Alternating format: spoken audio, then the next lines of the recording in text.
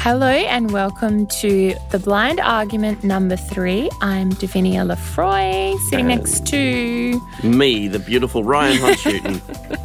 Self-proclaimed beauty. That's right. So last week we were talking about transport and we rabbited on for quite some time, but we still have more to say. So we're going to just try and add a few key points to last week's conversation, and then we want to move on to taxis and Ubers. So just going over what we talked about last week, some of the things we touched on were how do you tell the number of the bus when it's approaching you? We touched on security, on trains and train stations and on buses. And we also talked about a few ways of finding, I guess, the train doors and just travelling in trains and train stations. So one of the things I didn't mention last week about the buses and how do I know which number's coming, and as I said to you, I'm pretty fortunate that there's only one bus on my route, but I do know that if you're, say, living on a major highway, Great Eastern Highway, Shepparton Road, some of Perth's busier highways there are quite often 3, 4, 5, 7, 10, 20 buses running along those areas, all going to a variety of different areas around the metropolitan area. How do you know which bus number it is? Well, obviously, for someone like myself who's totally blind, it is a little bit more difficult, and there probably are some apps, and I probably should have done some research, but I haven't. But you did touch on one last week. Yeah, because Should I Run, which I use regularly. I find that really helpful to let me know when the bus that I want is about to turn up. And I've looked for that in the Google Play Store and I haven't been able to find it. So I need to do a bit more research on that one.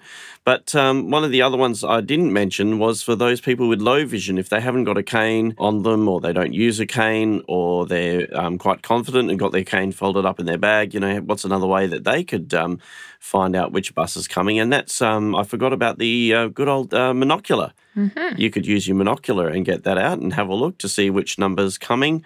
Or, of course, these days, if you're one of these technical savvy people, you could be wearing one of the new Orcams or one of the other camera glasses, accessory type things that you can, these are like little cameras you click onto the side of your glasses, and if they can see the number of the bus, if you point in the right direction, they'll read out the bus number to you. So there are devices, there are ways of doing it. It's not impossible.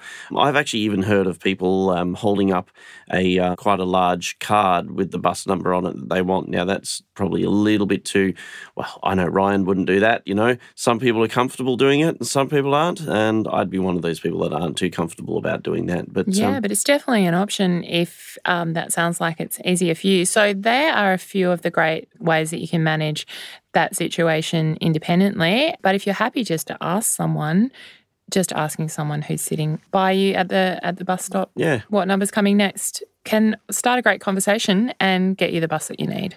But also be aware of the people around you before you start asking someone, just watch their behaviours and pick up a little bit on what they're doing, what they're like. If it's a couple of people chatting to each other and they sound quite trustworthy and quite normal, that's fine. I would ask them. But maybe if it's someone and they're sounding rather angry or anxious, or a group of people that are quite loud and obnoxious. Yes, obnoxious. Yeah. You'd probably not want to ask them. Mind you, you'd probably find that they would actually answer, but it's about being sort of smart, isn't it? About and having choosing a few the right options. person. Having some ways that you can work it out independently, and then having some ways that you can work it out with a little bit more dependency. Having both of those skills at your disposal. What would you do though if you're standing there and you're just not feeling so confident about asking someone? You're going, I'm going to do it. No, I can't. Yeah, so that's when I would just position myself in a spot to indicate to a driver that's going past that I definitely, the next bus that comes along, that I want to take it. So I'd sort of stand there, I'd have my hand or my finger gesturing outwards so that anything that comes past that's Transperth is probably going to stop, and then I'd be just asking them if they were the bus that I wanted. I guess you could do the Spock salute, couldn't you? What's that? Oh, the two fingers together, separated in the middle. I'll show you later. Yeah, that sounds like something nerdy that Ryan would do, but nobody else would bother. Yeah, live long and prosper. Right. Anyway, so moving on, we have sort of now moved into security, and we talked about a few things about security because there's a lot of talk around, I guess, throughout the years in the media that public transport's not always the safest option. And like we touched on last week, as a vision impaired person, you've really got no choice, unless you can get that driverless vehicle or you've got never-ending pay packet or parents with the never-ending pay packet, you are going to have to accept that public transport is your means of getting around. And I guess you've got to be a little bit realistic and critical as well about whether it really is an unsafe way to travel. I think that we can tell ourselves, if we haven't done something very often or we're new to public transport, that it is a scary, dangerous thing to do. But the reality is, in preparing for this talk today, both Ryan and I were like, can we share a few security issues that we've had on public transport? And we really couldn't come up with any. So either we're two very lucky individuals or perhaps public transport in the main is really quite safe. Well, this is showing my age, Davinia, but I started catching public transport when I was about 14. And I can quite safely say now in the 30 years, look, everyone's doing the maths, in the 30 years that I've been using public transport around WA, around Perth, I have not had an incident that I've had to report security-wise that I've had a problem. Yeah. I mean, I've been on the bus with some obnoxious people, on the train with some, and I've just removed myself from that situation when I could. But, nothing that's put myself in harm's way. So either I'm very lucky or I'm smart about what I do. And I'd like to say or think that it's a little bit about being smart, and it's about catching the train or the bus at the right time. Getting on the train at, say, 11 o'clock at night and travelling by yourself, I would put that down in the not-so-smart category. Yes, although sometimes it's unavoidable. Sometimes you have to do that. But then catching the train at sort of, say, the peak hour times, which would be, say, between 6:30 a.m. and 8:30 a.m. on a weekday morning, and maybe, say 3 p.m. to around about 7 p.m. on a weekday night, evening. They're the smart times. They're the times you're definitely, generally not going to find much trouble because you've got too many office workers or school children and things like that, catching the train. So I would totally agree. Similarly, I've actually only had one very, very minor security issue in the entire time that I have been taking public transport, which is a little bit less than Ryan because I am a little bit younger, but still a really long time. And I must admit, when that issue did arise, the response from Transperth was lightning speed. So I think when you do call out for help, in my experience, it's been very fast, very swift, very appropriate, and has made things much safer very quickly. So get out there and take public transport, I suppose, is the key message. We also wanted to talk a bit about taxis and Ubers, which one to take when, some of the ins and outs and some of the tips that we've got about taking those forms of public transport safely. And of course, there's not just Ubers around these days. There's all sorts of those ride-sharing apps that you can download to your phone and use them. And I myself, and I know quite a lot of vision-impaired people that I'm in touch with, use all the time. And once again, it's very similar to catching public transport. Yes, I was a bit apprehensive the first time I used an Ola or I used an Uber or I used the GoCatch for catching taxis and things like that. But it's about sort of just getting used to it and slowly building up your confidence with it and eventually mastering it, knowing it enough to be able to comfortably navigate it. Yeah, absolutely. I mean, I've been using taxis for a very long time. And so when Uber came along, I took longer than most, I think, to jump on board with that. But lately I've been catching lots of Ubers. So in helping make your decision between a taxi or an Uber, what are the points for you, Ryan, that you weigh up? Well, my main reasons for catching Ubers over taxis is mainly on the price. It's just that I find Uber a lot cheaper. Even with the subsidy? Even with the subsidy. I find Uber a lot cheaper. Ubers generally turn up a lot quicker. I can track my Uber on my phone, although I am told that these days you can track your taxi on the phone, but I haven't downloaded the taxi app because... You can do that, yes. Yeah, you can do that, yes.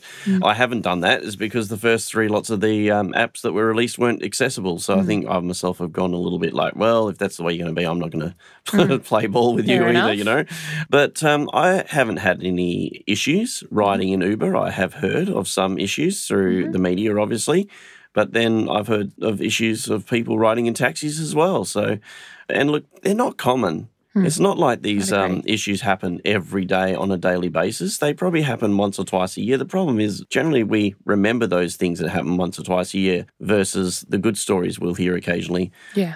Absolutely. That would be my experience as well, that most of the time a taxi or an Uber will just pick you up from where you want and drop you off from where you want, and it'll be a really unremarkable trip. I probably take taxis a little bit more than Ubers because I do find them a little bit cheaper if you've got the taxi subsidy scheme.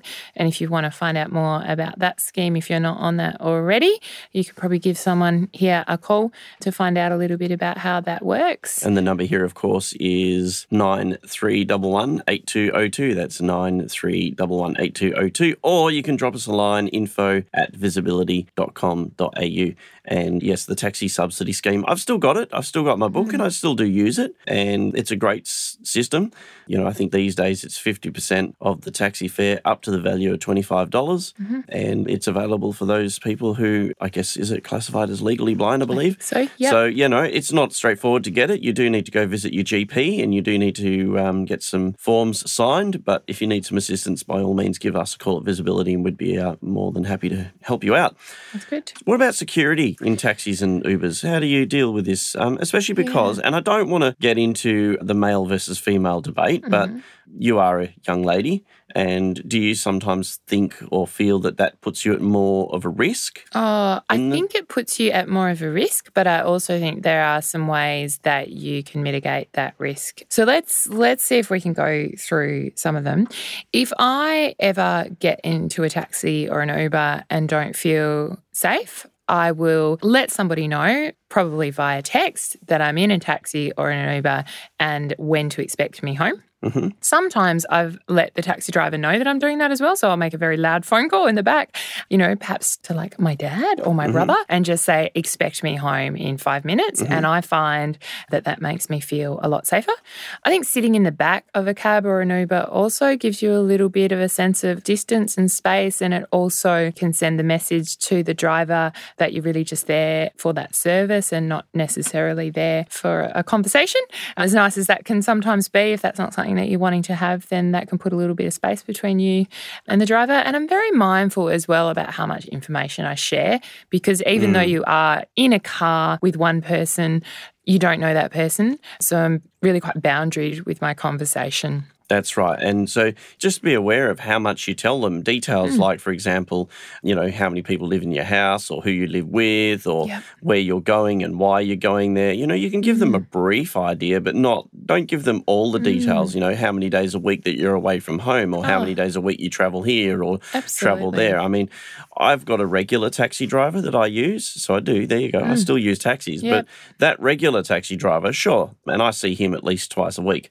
You know, he probably knows my movements more than I do, but it's because I can trust him. I've used him now for the nearly 10 years. You've built up that relationship. Yes, that's right, exactly. But if it's someone new, like I jumped in an Uber yesterday and this particular person wanted to know just about everything. I think he almost wanted to know what size shoe I wore, you know, and it was after a while I sort of thought, this is getting a bit strange. I'm not going to tell you anymore, mate. You know, so I started just talking about the weather. Yeah, so, you absolutely. know. So I think just taking charge of that conversation, you don't have to be rude. You don't have to tell them that you're feeling threatened. But maybe if someone's asking you too many questions, you just start asking them some questions, or you just start talking about something really innocuous to fill in that time and fill in that space. I feel like we need a glossary so you can, these big words you keep using, that you'll have to explain it to me after the podcast. I'm quite sure that our listeners will understand them though, because I know that they're highly I was thinking back to what you were just talking about then about being asked those many questions. This same thing can actually happen on a train and a bus as well. We got to remember. So sometimes, you know, these tips that Davinia is giving right now about catching taxis and Ubers, you can think about this on the train. If you're sitting next to someone and they start asking too many questions on the train, same thing.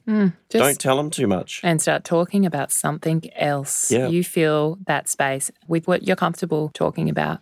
There's actually a function on the Uber app where you can share your ride with somebody else. So if you are going along, you just really want someone to know where you are, you can choose someone in your contact list who can then track where you are. Yeah, it's a great idea. And I've used it before, not because I felt unsafe. It was just because I wanted to test it out. Yep. And on the way, I did have to stop at a shop. I had to stop at a chemist and get some eye drops. Yep. And my friends did ring me and they said, what are you doing? You're going around in circles at the moment. I said, said, oh, no, actually, I'm in the chemist waiting to be served. So they knew that that we'd stopped and something had happened. So it really does work. Yeah. We also wanted to talk a little bit about how you get really specifically to the place that you want to go to, because it's all very well getting your Uber or your taxi to drop you off outside your friend's house or the shops or wherever you're going. But the next step is to actually get inside safely. So what do you do, Ryan, if you're going to somewhere where you perhaps haven't been there before? Yes, you've been pulled up outside the front, but where's the door? Is there a gate that you have to jump over beforehand? And where are your friends inside?